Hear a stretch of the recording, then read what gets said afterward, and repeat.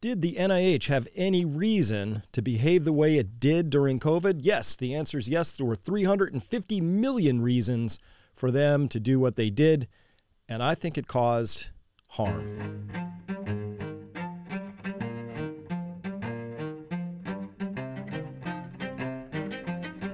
Hello, everyone. Dr. Chris Martinson here. Thanks for coming by, and it's good to be back with you here today. Listen, we're going to be talking about incentives today and this FOIA request by Open the Books, who figured out that the NIH has been receiving kickbacks from pharma companies. So here we go. Let me see if I can get my drawing tool out here because I love to draw.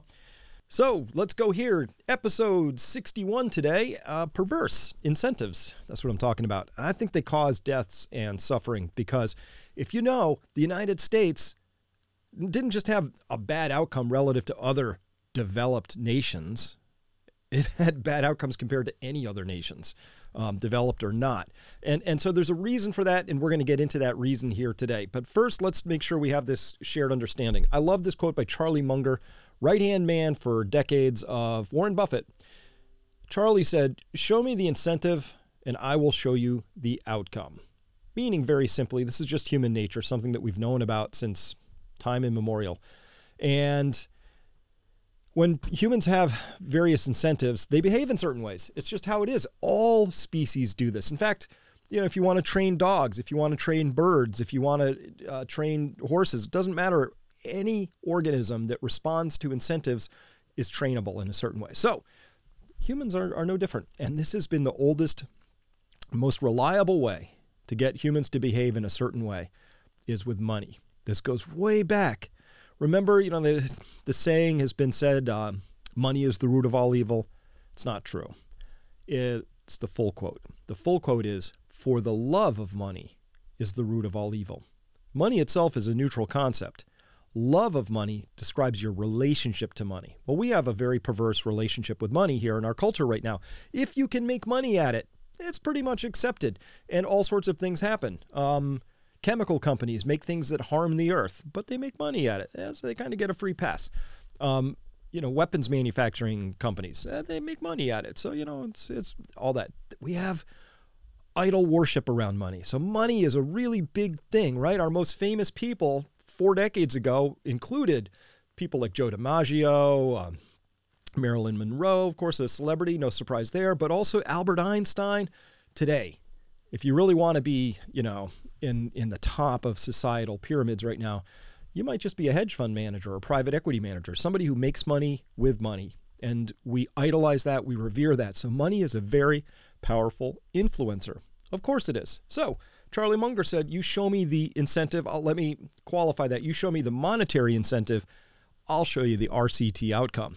In this case, I'm talking about randomized controlled trials, because we know now that pharma companies, when they design a trial, because they have an outcome they want to see, 90% of the time they get exactly the result they're looking for. Surprise, right? So that's what Munger said, but I think we have to go a little further than that. The corollary, one layer deeper, by Thomas Sowell says, quote, "It's hard to imagine a more stupid or more dangerous way of making decisions than by putting those decisions in the hands of people who pay no price for being wrong."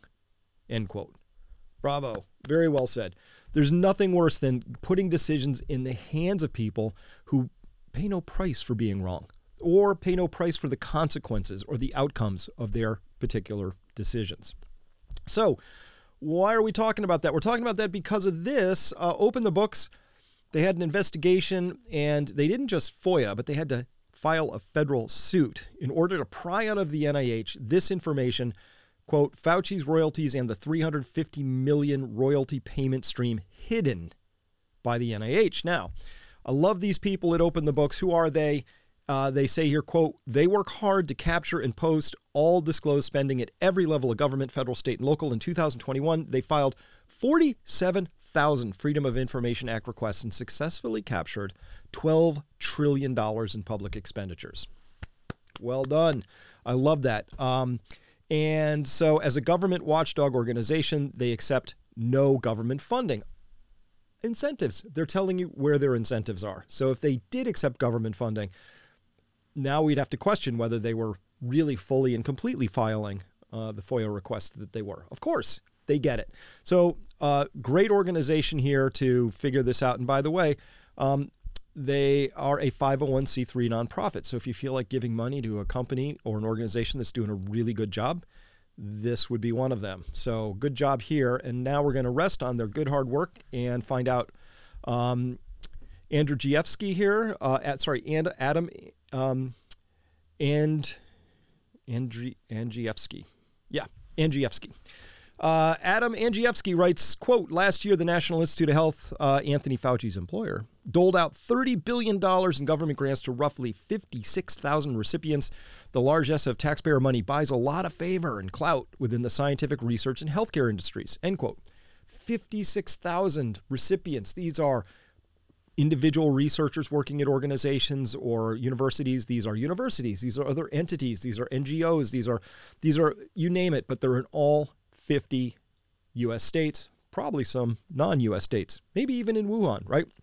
So that 30 billion, that's money. That's money coming out. That is 30 billion cash going out. You can buy a lot of favors with that.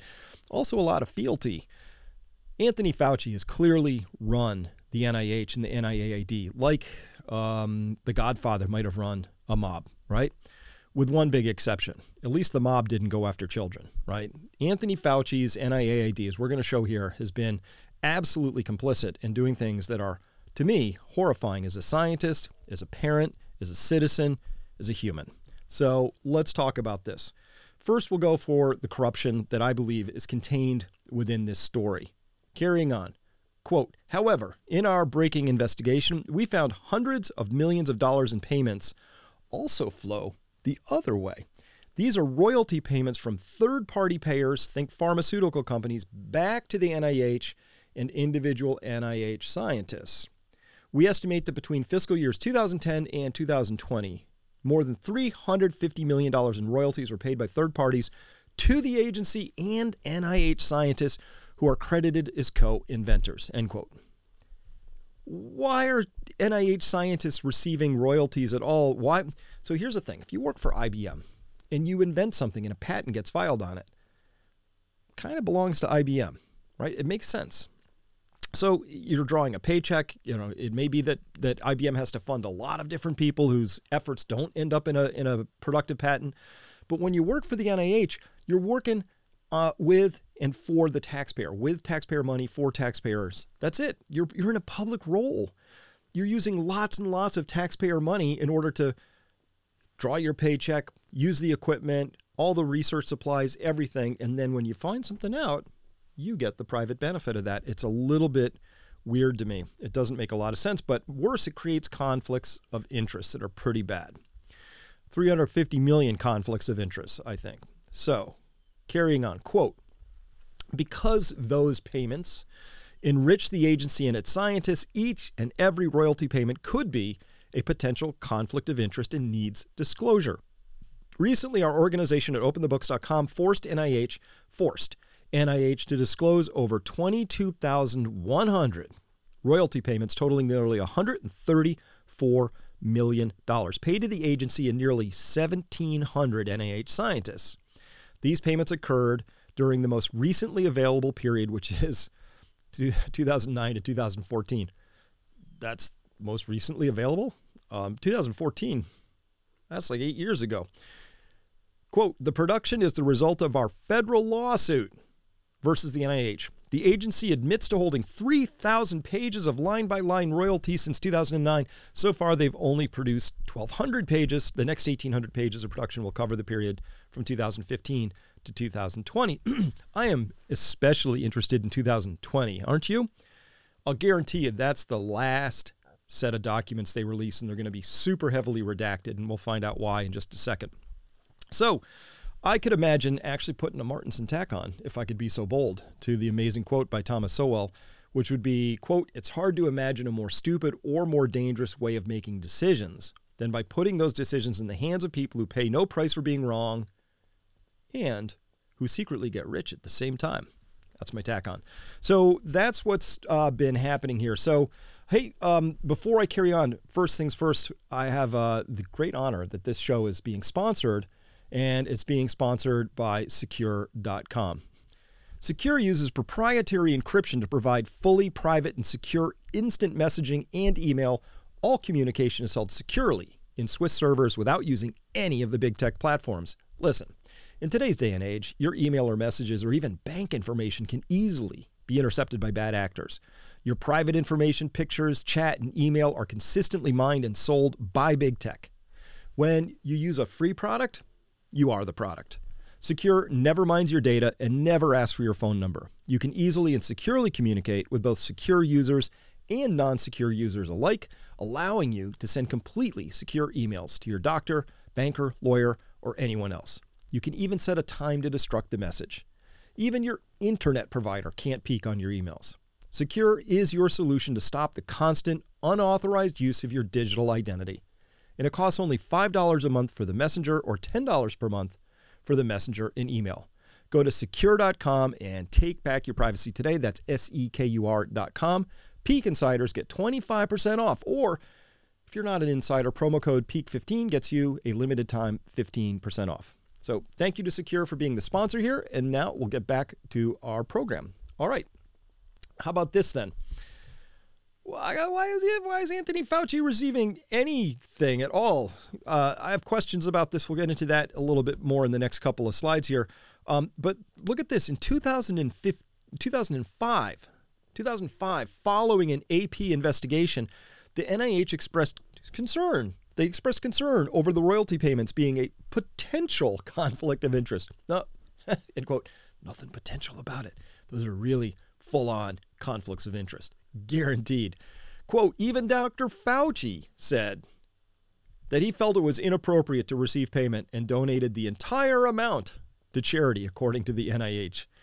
The entire amount of whatever had been identified during that AP investigation in 2005. I'm pretty sure nothing's been donated since then, but I would love to be happily corrected on that if it turns out to be wrong. Quote, the personal royalties are legal, but there is an apparent lack of transparency around them. It wasn't until after the AP investigation in 2005 that the NIH created a policy to disclose the payments. Okay. Well, at least they're making some headway here, I guess.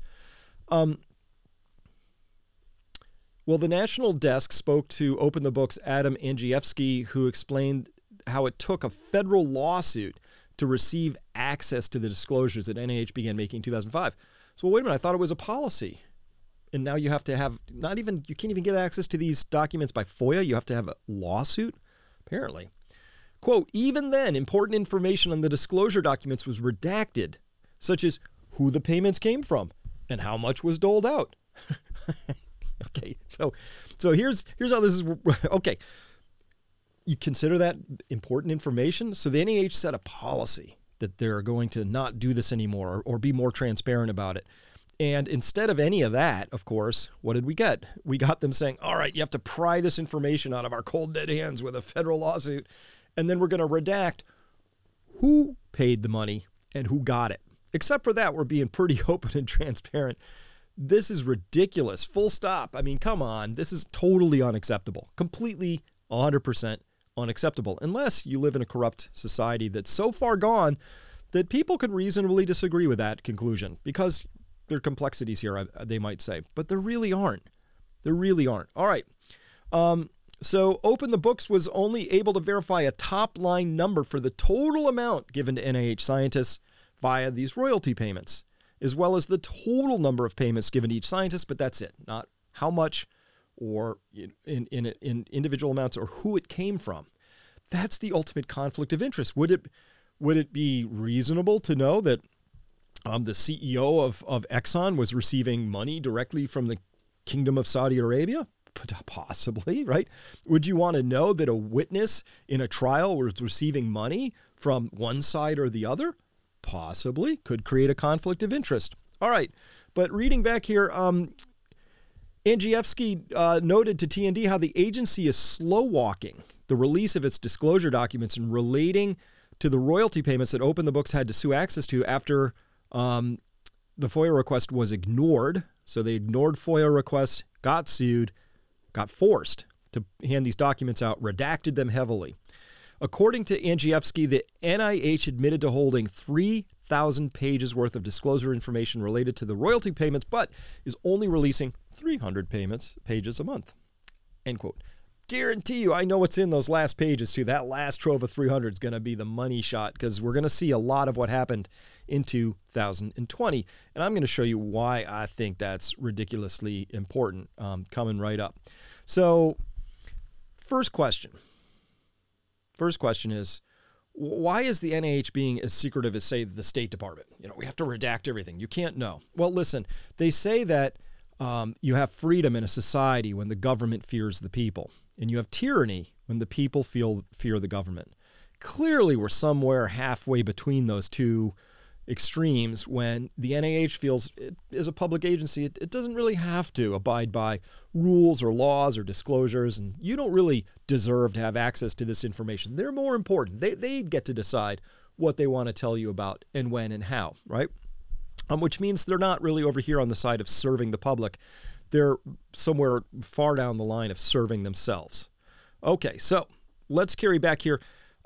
Note here, I went to the NIH's own website this morning, found out that the NIH's mission is to seek fundamental knowledge about the nature and behavior of living systems and the application of that knowledge to enhance health, lengthen life, and reduce illness and disability. And they have 4 goals. Look at goal number 4 down there in yellow. Goal, quote, to exemplify and promote the highest level of scientific integrity, public accountability, and social responsibility in the conduct of science, end quote. Well, I guess my question then, NIH, is how does failing to disclose conflicts of interest enhance any of those goals? How's it enhance your scientific integrity or accountability, public accountability? I mean, it undermines all of those. So here's a life lesson from me, another Martinson tip. Trust what people do, not what they say. Words are cheap. Actions are where everything hits the road. So the NIH's words are lofty and good, but their actions are very much undermining scientific integrity, accountability, trustworthiness, and probably as a consequence of all of those, public good, which means actually getting to their mission of enhancing human health. You can't do that if you're all conflicted and you're accidentally or not so accidentally promoting things that pad your personal wallet versus things that are best for patients and public health. All right, so that's the NIH's own thing. Secondarily, Fauci's been a career bureaucrat for 50 years. I mean, he is the godfather. He's very famous in Washington for knowing. If you read The Real Anthony Fauci by RFK Jr., you will find out who Fauci really is. And he's like the godfather. He doles out that $30 billion, and if you disappoint him, there's no compunction about, saying that Washington University will lose all of its grant funding if you disappoint him, or maybe even the state of Missouri, right? So he's been playing a game, but I can guarantee you something he hasn't been doing is putting on the white lab coat, operating a pipette, spinning up a centrifuge, and reading a scintillator, right? He's not been doing actual lab work. So why is he listed as an inventor on, say, patent number 9441041, which was in September of 2016 is when the patent date came out, and it was filed in September of 2015. There's no chance in the world Anthony Fauci was legitimately contributing to this particular patent in any other way than making sure that it had all the money it needed, right? Yeah, we could say it's an important contribution, but not as like a principal investigator inventor.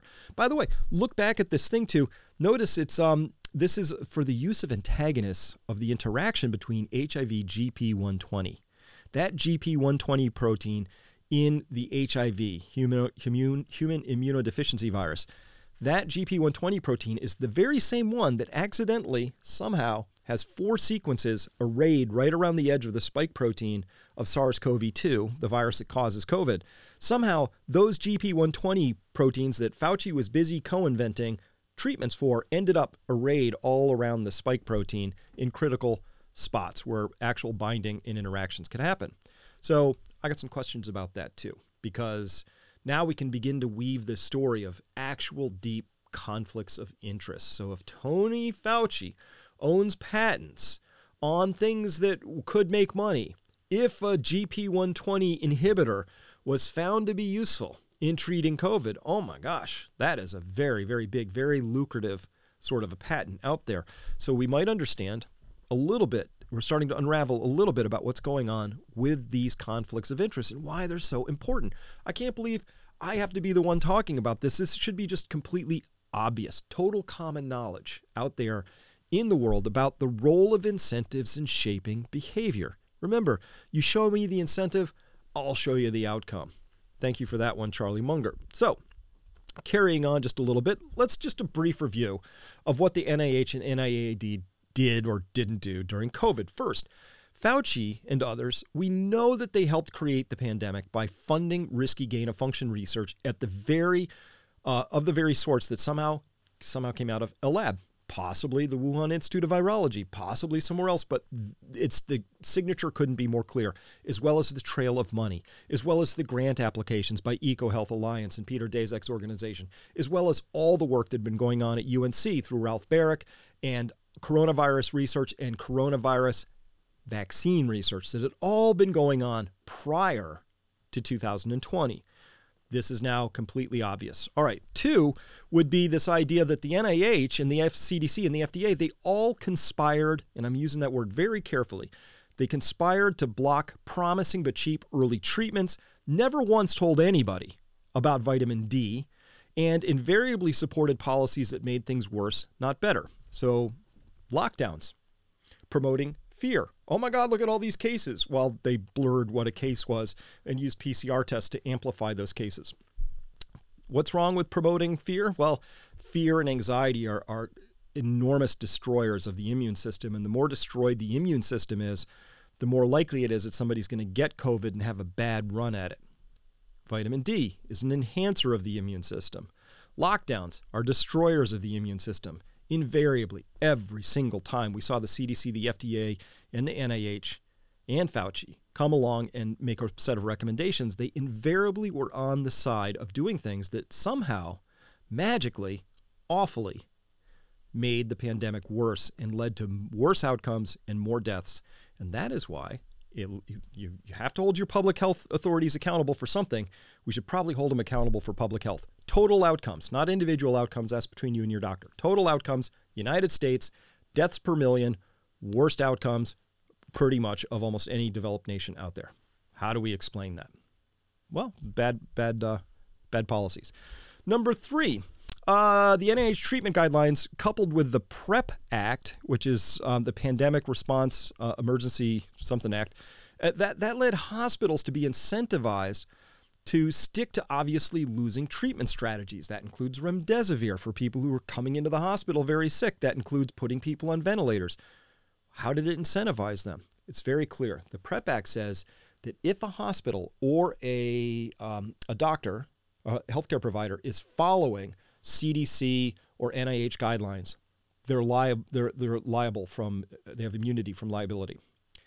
But if they go off that reservation, if they decide to do something else that hasn't explicitly been anointed and granted and blessed by the NIH or the CDC, now they're kind of exposed to liability. So, you know, hospitals aren't places where doctors and patients get together. First and foremost, they are tombs of ensconcement for administrators, lawyers and administrators, CEOs and all that stuff. Anyway, those people are very incentivized not to have any liability whenever possible. So they looked at the rules and they said, we can't get in trouble for doing this stuff. So whoever sets this stuff has enormous power in this conversation, and so that's what happened. Number 3 was the CDC, the FDA, the NIH, they all got together and they said, here are some things you can do and a bunch of things you can't do. And those things that you could do, we now know were some of the worst things you could possibly do for patients if you cared about things like them surviving or not coming out of there with long COVID or other long-term sequelae, or if they not dying, right? Okay.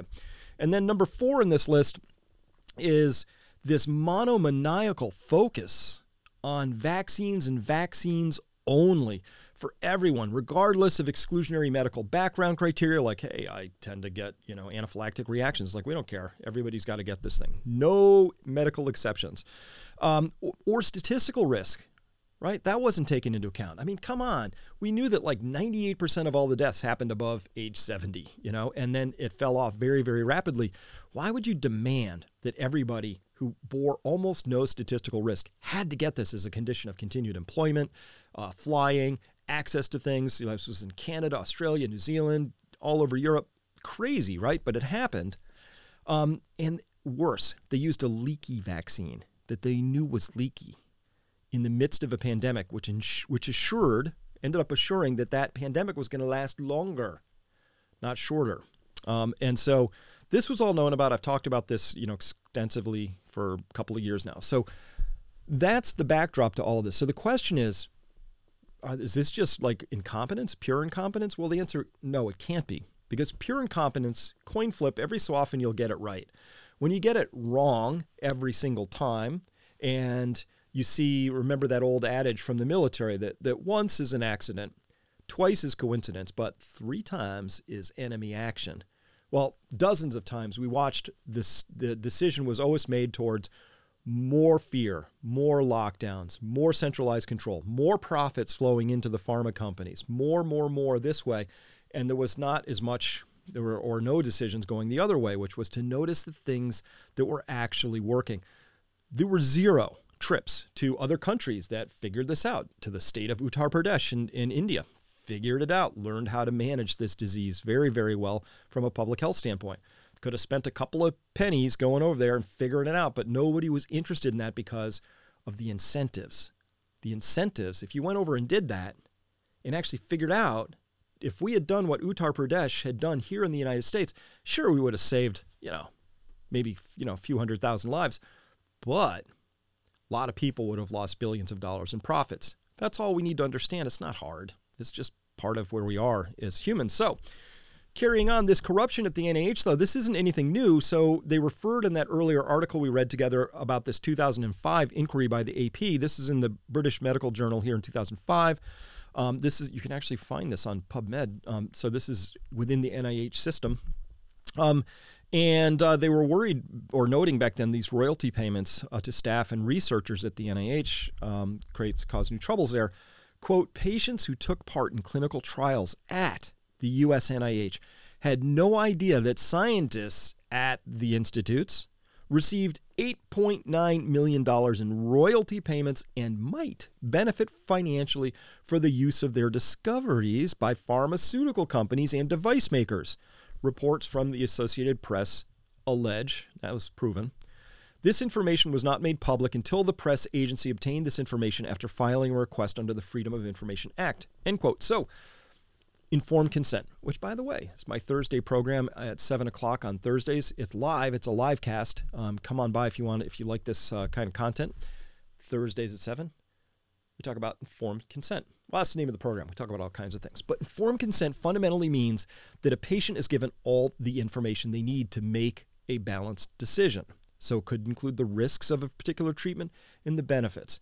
But as well, the conflict of interest needs to be noted. For example, let's imagine, regretfully, you come down with a condition, you go to your doctor, and your doctor says, well, here's the best treatment for you. I really think we should get you on this. Let's go. That's one layer of information. But what would happen if the doctor said, this is a $30,000 treatment I want to put you on. By the way, I get a $10,000 kickback from the pharma company when I prescribe this. Or you could take this $1,000 medicine, which seems to be about as good, but I don't get any money back from that one.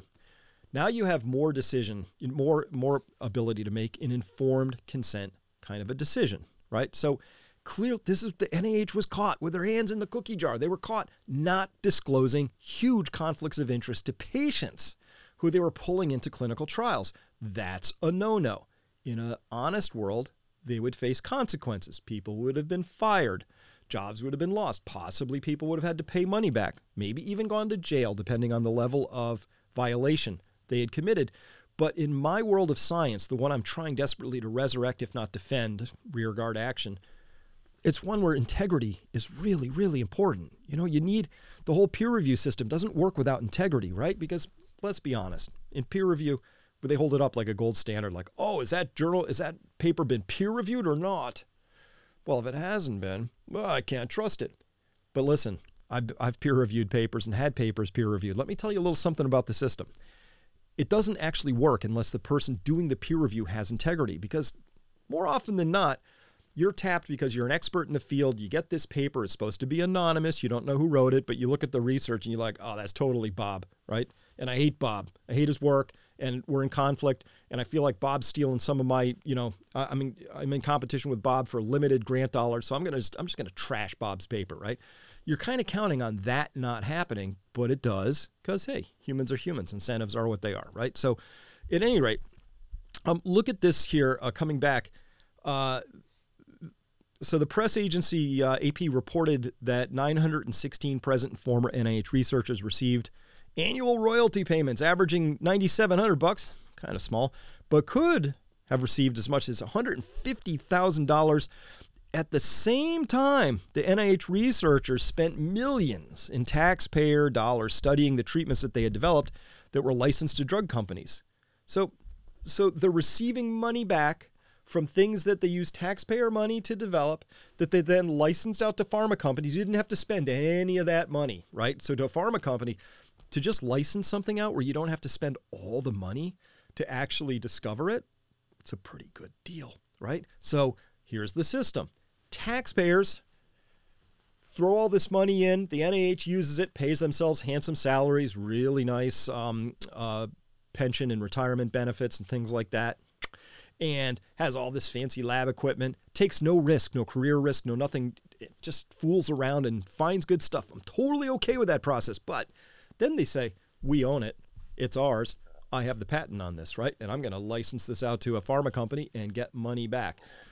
That's where I fall apart on this whole story, because that's not how it's supposed to work, right? Can you imagine, like, the U.S. Army said, well, I know we went over to Iraq and we attacked them, and then we found a lot of gold, and we decided to share that with the soldiers who were in the platoon that found the gold because, kind of finders keepers, right?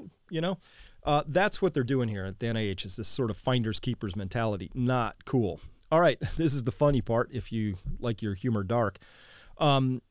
So a patient advocacy group called the Alliance for Human Research Protection says that patients might have thought differently about the risks of the trial treatment if they knew of scientists' financial interests. You think? Of course.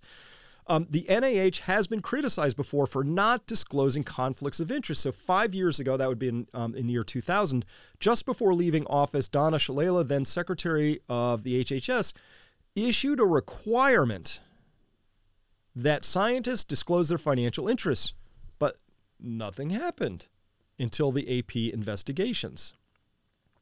So, there was a requirement, but the NIH decided, yeah, you know what, that's just a requirement that our boss, our Uber boss, put down on us.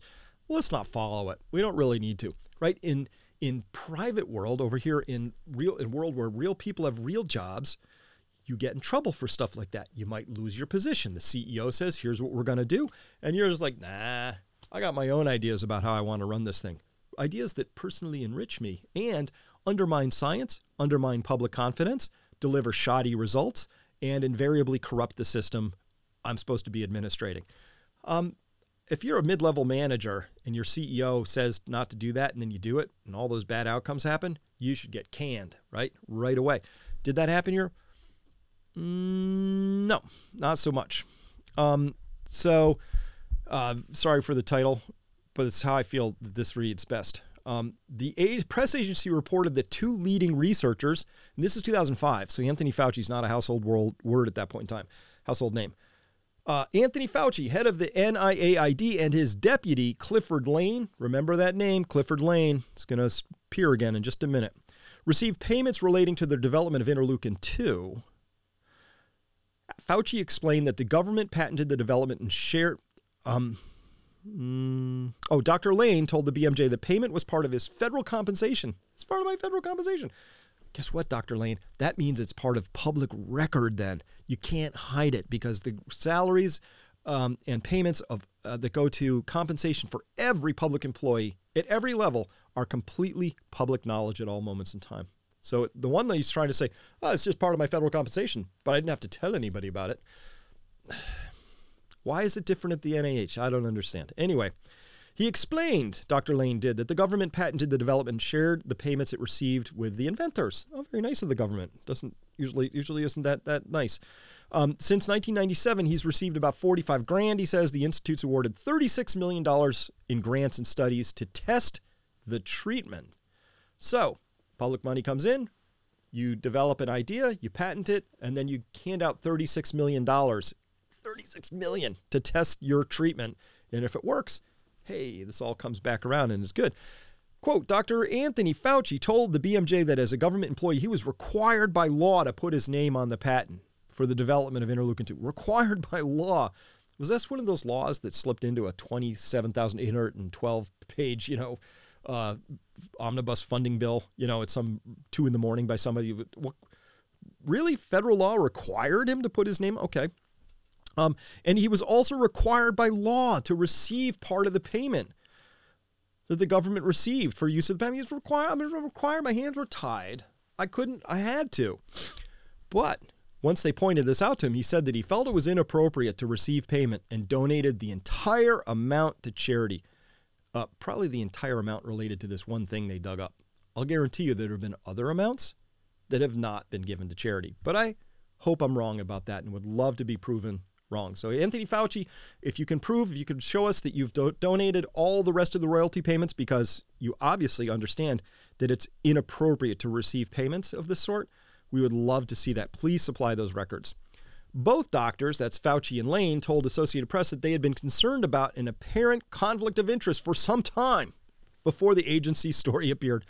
Both doctors, we'd been concerned about this apparent conflict of interest for some time before your story even came out. We were already concerned about that. Now that your story's come out, now we've donated our money and it won't happen again.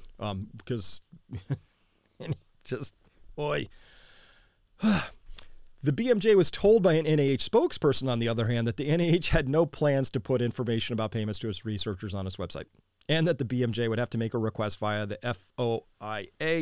FOIA to find out royalty payments to individual researchers. And they were even lying then, because now that Open the Books tried to do a FOIA, got rebuffed or ignored, then went to a federal lawsuit, they still couldn't find out the royalty payments to individual researchers by source. So they're just hiding, and they've been doing this for a long time. So the NIH to the public basically is saying, nah, F you. We don't serve you. That's crazy talk. You serve us. So they got it exactly upside down and backwards. Now we have to get down to the ultimate conflict of interest. I'm going to bring this all back around to what just happened during COVID and why this is so dark. First, the US FDA, a lot of you know about this. There's something called an EUA, which is an emergency use authorization of medical products and related authorities. This is from the FDA website right here. Last updated in January of 2017. It requires a variety of things. Section D, no alternatives. Quote in yellow, for FDA to issue an EUA, there must be no adequate, approved, and available alternative to the candidate product for diagnosing, preventing, or treating the disease or condition in question. There must be no adequate. There must be nothing. There can't be anything. If there was anything out there that could possibly treat in an effective way, then the EUA doesn't apply. So what do we have under EUA? Well, all the vaccines have come under EUA at this point in time. Remdesivir was authorized under EUA, et cetera, et cetera. A variety of things were authorized under EUA. You get it. Listen, you're in a pandemic, there's an emergency. You would want something like an emergency use authorization to allow people to go out and use something if you think it worked. But you would have to have some sort of observation, some reason to suspect that thing actually worked and worked in the way it did. And then once something better came along, you'd pull the EUA for this and you'd go with that new thing, whatever that happened to be. So here's where it gets a little dark. I think this is the ultimate conflict of interest. Public Citizen in June of 2020 dug this up about the NIH vaccine. Quote, the U.S. government may jointly own a potential coronavirus vaccine. The NIH has played a critical role in coronavirus research for years. Building off this work, federal scientists have helped design and test mRNA-1273, a vaccine candidate developed in partnership with Moderna. The federal government has filed multiple patents covering mRNA-1273. In this report, we describe 2 patent applications that list federal scientists as co-inventors If the government successfully pursued its patent filings, the resulting patents would likely confer significant rights and money. We also review recently disclosed contracts between NIH and Moderna. The agreement suggests that NIH has not transferred its rights, but instead maintains a joint stake, which is indeed the case. So carrying on down this, they continue to write in that public citizen report here about U.S. application number 16/344,774. In 2016, federal scientists in partnership with academic researchers developed a new way to stabilize coronavirus spike proteins. The approach required two amino acids known as prolines, or proline, two prolines, between the central helix and the heptad repeat. It's called the 2P approach. The stabilized spike protein for an earlier coronavirus produced a stronger immune response at a lower dose than the naturally occurring protein. So this is a good thing. You would think, okay, so if we're going to put this mRNA into a human body and we inject it in, we want a strong response from the body. So we're going to stabilize the spike protein. The invention was figuring out where to put these two prolines, right? Good work. They figured it out. Stabilizes the spike protein. Now, first question. How long does a stabilized spike protein last, and why does it confer a stronger immunogenic response? Is it because it sticks around longer because the body can't clear that spike protein? Good question. These would be the sorts of things you would normally ask and answer during an extended process of vaccine development. You would say, hey, we have this idea. We're going to put this totally jury-rigged protein where we've done some things to it back into a body, and now we want to know a couple things. A, how much of that protein is actually produced? B, does it stay where we think it's going to stay? C, what kind of an immune response does it actually develop and generate? Is it more of just an antibody response, or is it a more holistic complement, including the innate immune system with T cells and all that? And then, does it actually have any harms all on its own because it's a whole new substance? We can't say, oh, there's spike proteins that exist on coronaviruses and we gave the spike protein to humans. They're the same thing. They're not. That double proline stabilization says this is now a brand new protein, possibly with brand new biological impacts and effects within the body. In fact, if we looked at the crossover of the impact of the biological activity of the wild type protein and this new one that humans have made, I'm sure they overlap quite a bit. There's a lot of Venn diagram overlap, but there's going to be some territory that's unique and different to both of them. And of course, you'd want to characterize that, understand it very, very well. Was any of that done? Well, no. We're figuring that out now on the fly, of course. So, carrying on, so who were these scientists who are named on this one patent, on this one thing? So I hunted down. And so here we find that the lead inventor is Barney Graham from the NIAID. And co-inventors include a bunch of people from the Scripps Institute there. I see 4 or 5 on there. Scripps Institute. Isn't that the place where Christian Anderson worked? He, the virologist who spent all that time working with Anthony Fauci and Francis Collins and Lawrence Tabak and all those other people at NIH and NIAID to squelch the lab origin story? Yeah, that was him. And isn't his boss there, I think, Eric Topol, or they work there together. And Eric Topol's, if you've seen him on Twitter, Dr. Topol is very, very active in promoting fear and lockdowns and all sorts of things like that. And now we can begin to develop an idea around this because we can see that if these people who we see on this list right here, these are co-inventors, right, on this particular spike protein. So we got the Scripps Institute people there. And, who else? The NIAID, we've got like 4 people from the NIAID on there. These are all people who stand to get really wealthy if, and only if, there are no other approved things that can be used so the EUA is intact, and if and only if this thing is used and used very, very widely out in public. Both of those things came to pass. So you can understand there's an enormous conflict of interest there, right? Because these people are very incentivized to make sure that this vaccine gets out into public use and is used widely. Anything that would prevent that from happening would, unless these are really honorable people, they're going to be conflicted about, I can't imagine any of these. If my name is on that patent, let me just be completely honest. Well, I'm a human too. So if my name is on that patent, I'm going to be looking at that going, woohoo, my family is set up for generations to come. This is like, money grab time. And it's going to be very hard for me to be really aggressively out there looking for and supporting things that maybe would end up violating taking the EUA and making it irrelevant or removing it. Right? I wouldn't be doing that. It's just part of the game, right? Well, I'm hedging a little because I probably would. Anyway, I have a hard time acting out of integrity, but these people, it's normal.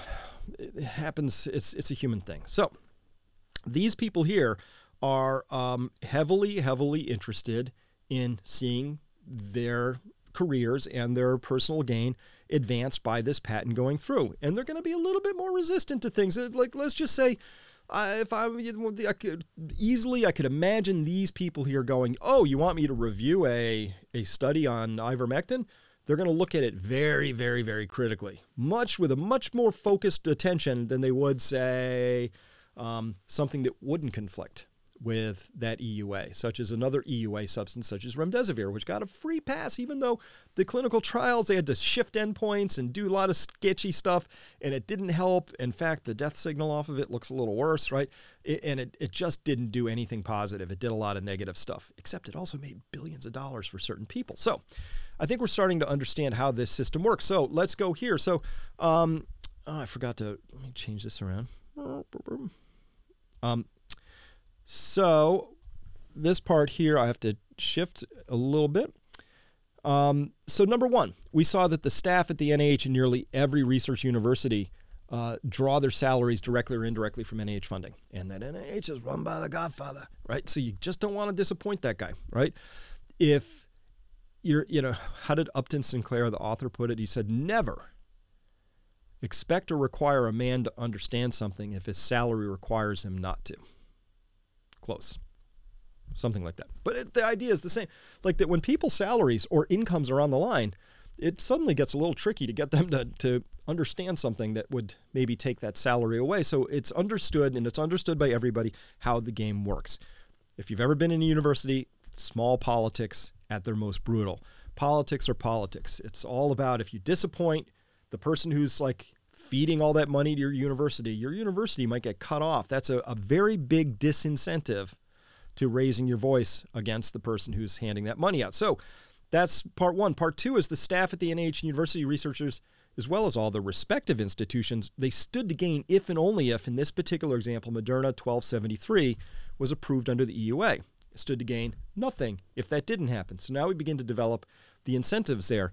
And three is all about how the EUA required there to be no competition.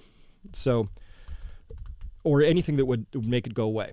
So that's what we see here in this particular storyline. And, whoops, I still didn't get it right.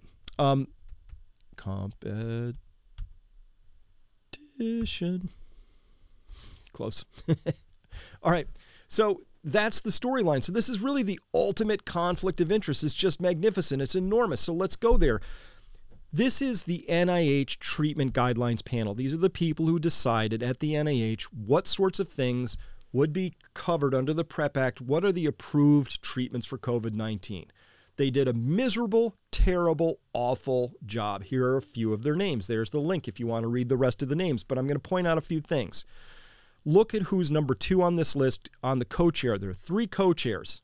Roy Gulick, Clifford Lane, Henry Mazurer. Clifford Lane was that person who was caught early on in that 2005 article. Same guy working at the NIH, one of Fauci's most trusted people, sitting there on the NIH COVID treatment panel saying what is in, what is out of this whole thing. And look at those universities down there. You've got Washington University, Denver Health, Emory University, University of Michigan, Pittsburgh, Mass General, on and on, University of California. This NIH treatment panel is like the who's who of major universities receiving the handouts from Fauci et al., whose chief right-hand person is sitting right at the top of this panel watching carefully. And I'm sure it's one of those hyper things where if you voted the wrong way, that was observed. Next thing you know, you might be the person responsible for dozens of your fellow researchers finding that their grants are underfunded, unfunded, pulled. Maybe you lose the funding for your entire university. It's a real powerful game. It's pressure politics. These are the conflicted here on this list. And by the way, just to drive this home, to show you just how conflicted these people are, it was even all the way to the point that as of yesterday, when I pulled this from the NIH Expert Treatment Panel Guidelines off of the webpage for the NIH COVID treatments, look at vitamin D. Vitamin D. They conclude as of yesterday, here in 2022, there is insufficient evidence for the panel to recommend either for or against the use of vitamin D for the treatment of COVID-19. I underline that because I think that's weasel wording. So what they cite for their expert summary around this is a single study out of Brazil, about 36 patients in each arm, tiny, where people were already in the hospital. They're deeply sick with COVID. They gave them 200,000 units of vitamin D and asked the question, how many of them improved compared to the controls? And the answer is, that's a stupid study, right? Why would you design it that way? That's not even remotely how we would do this, because what the data clearly shows over and over and over again is that people who show up at the hospital who already have high levels of vitamin D, if you're above 50 nanograms per ml, the number of those people who then progressed to either ICU or death was a fraction compared to people who had bad vitamin D levels, which would be below 30 nanograms per ml. And if you were below 20, your chances of ending up in a really bad state were exceptionally high, because vitamin D is not just a vitamin, it's a regulatory hormone of the entire immune system. The data is clear and it's compelling. But what I just told you was that it helped prevent people from coming to the hospital with COVID in the first place. So they weasel worded it and said, we don't have any data to support its use for the treatment, and we're a treatment panel. But in fact, there was nobody anywhere at the NIH on this panel or anywhere to be found who was actually responsible for trying to prevent COVID. Now, why not? That's clearly something that would fall within the purview of normal medicine. Medicine isn't just about treating people when they get sick. It's helping them not become sick in the first place. But we didn't have that. We didn't have anybody coming out at the national official levels under any president, under Trump, under Biden. Nobody's doing this. Telling people, hey, maybe you should lose some weight. Hey, maybe you should have high levels of vitamin D. Hey, maybe you should have other vitamins and supplements topped up above a certain level, because we've got data on zinc. We have data on selenium. We have data on all sorts of things to suggest that if you are low in them, you would really be benefiting to be boosted by them. Now, back to this panel, though. What would happen to this panel if they actually did recommend vitamin D? Well, probably nothing good, because vitamin D is not just going to be helpful in COVID. It's going to be helpful for all sorts of immune-modulated mediated processes in people. And, of course, there are certain industries out there who don't make money off of sick people, so they have a conflict of interest. And that same industry is the one funneling the payments back into the hands of these same researchers and university researchers and NIH researchers, and that is the whole conflict of interest wheel. Their interests are not aligned with your health, except accidentally from time to time. That's the story. Hate to be that blunt about it. I know that sounds dark, but it's just how the world works, right? So, it didn't have to be this way, but it's how it is. So we just have to recognize that, and that's our first opportunity, to just accept that this is kind of how the system is, which means we have to become our own best advocates, do our own research, figure out for ourselves that we want to take vitamin D, because nobody's going to tell you that, let alone do what they should have done, which was right away when we had the vitamin D information back in early 2020, was to send vitamin D to every single household with instructions on how to take it, when to take it, with instructions coming to you daily via every social media feed and media outlet to explain this over and over and over again, until we'd gotten enough people up the vitamin D curve that the United States, instead of having one of the worst outcomes of all nations when it comes to COVID, but we would have bumped right up and probably had one of the better outcomes, because that's what the data says.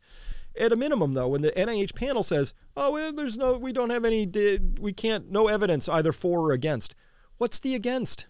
What could it possibly be? There's no downside to taking vitamin D. It's not like it's really dangerous, and if you take 2 pills instead of 1, you die. I mean, it's got a ridiculous safety profile. At worst, say people should maybe get their blood levels checked first and then decide how much they need to take. But otherwise, it's a ridiculously safe thing. So the downside is zero, except for conflict of interest profits and conflict of interested people who don't make money off of your health. They make money off of your illness and continued illness. And that's the system we have. And we've anointed them as if they're these gods and goddesses and above reproach, but they're not. They're very, very much within reproach. And I think we see that extensively here in the fact that we have those two powerhouse hitters from the NIH hanging out right there, guiding this panel. All right. So again, from Thomas Sowell, quote, "It's hard to imagine a more stupid or more dangerous way of making decisions than by putting those decisions in the hands of people who pay no price for being wrong." With a little Martinson tack on. And who also secretly get rich at the same time. That's really bad. So we have people who can't get fired, get in no trouble, aren't going to jail, bear no consequences for their decisions, but they also get rich. This is a really toxic combo. And that's the world in which we happen to find ourselves right now. And I don't think there's any way to reform that. I don't believe that we can vote anybody in. I don't know that there's any way to swap out a couple of folks. That's once a culture becomes so rotten at its core that it's willing to sacrifice human lives in the furtherance of its own self-interested aims, it's really not repairable at that point in time. All right. So tell you what, though, I'm also going to be talking about this over further, but I'm going to switch gears a little bit because as bad as COVID is, we got a bunch of red flags in food shortages. There's food riots now, as you've heard about, of course, energy. Germany's finally waking up to the idea that it's actually SOL in this particular story. I don't know why it took them that long. The economy's flashing recessionary signs, markets, all that. Why do I talk about that stuff? Because more people are going to be more harmed, I believe, directly by the economic impacts that happen than from COVID itself. And the COVID story, by the way, that COVID story is a fractal microcosm of this larger story that we're in at this point in time. And so if you want to come by and see this is for members only. This is we have a subscription service at Peak Prosperity. People who join there, hey, thank you so much for being part of the tribe, and you support what I do so that I'm able to spend this reports like this one I just put together. Took a lot of time. And I have a whole staff of people who help me do what I do, which is bring real information so that you can have informed consent in your life so that you can actually make your own decisions. I'll give you the data. You're going to decide what you do with it. And of course, information without action is at best interesting and at worst anxiety producing. So I don't care about just giving you information that stirs up the emotions. I care about giving you information that helps you make better decisions or new decisions. Because listen, the time is here. It's really getting very serious out there. The reason I go through this sort of corruptions thing that we just went down with this NIH bit is because, A, you should know, B, because that same level of corruption kind of exists everywhere. It's at the Department of Energy. It's in the State Department. It's in the military industrial complex. It's in all our major institutions. Have somehow lost their sense of public service. And it's all become fairly corrupt, self-interested, self-service, power, all that other stuff. Fine. Humans do this over and over again. What's different is we're going to try it this time in a world of massive shortages, with an exponential money system that's got exponential amounts of debt, including the fact that we just don't have the resources now available to us to make the same sorts of accidents and mistakes over and over again. So it's very serious. And if you understand the COVID story, you can begin to understand the larger story of why it's so important for you to become resilient, find your tribe, get to know people really well, develop new, deeper relationships, plant a garden, and get yourself in a more resilient state, because there are hard times coming. And they've already arrived at many parts of the world. They start at the outside, they move in. We're seeing lots of those signs. So that's what I'm going to be talking about back at peakprosperity.com. Come on by. We'd love to have you there, and just phenomenal conversations. So if this kind of data speaks to you, then I know where your tribe is hanging out. And a lot of us are over at Peak Prosperity. So see you there. That's all I have for today. We'll see you next time. Bye-bye.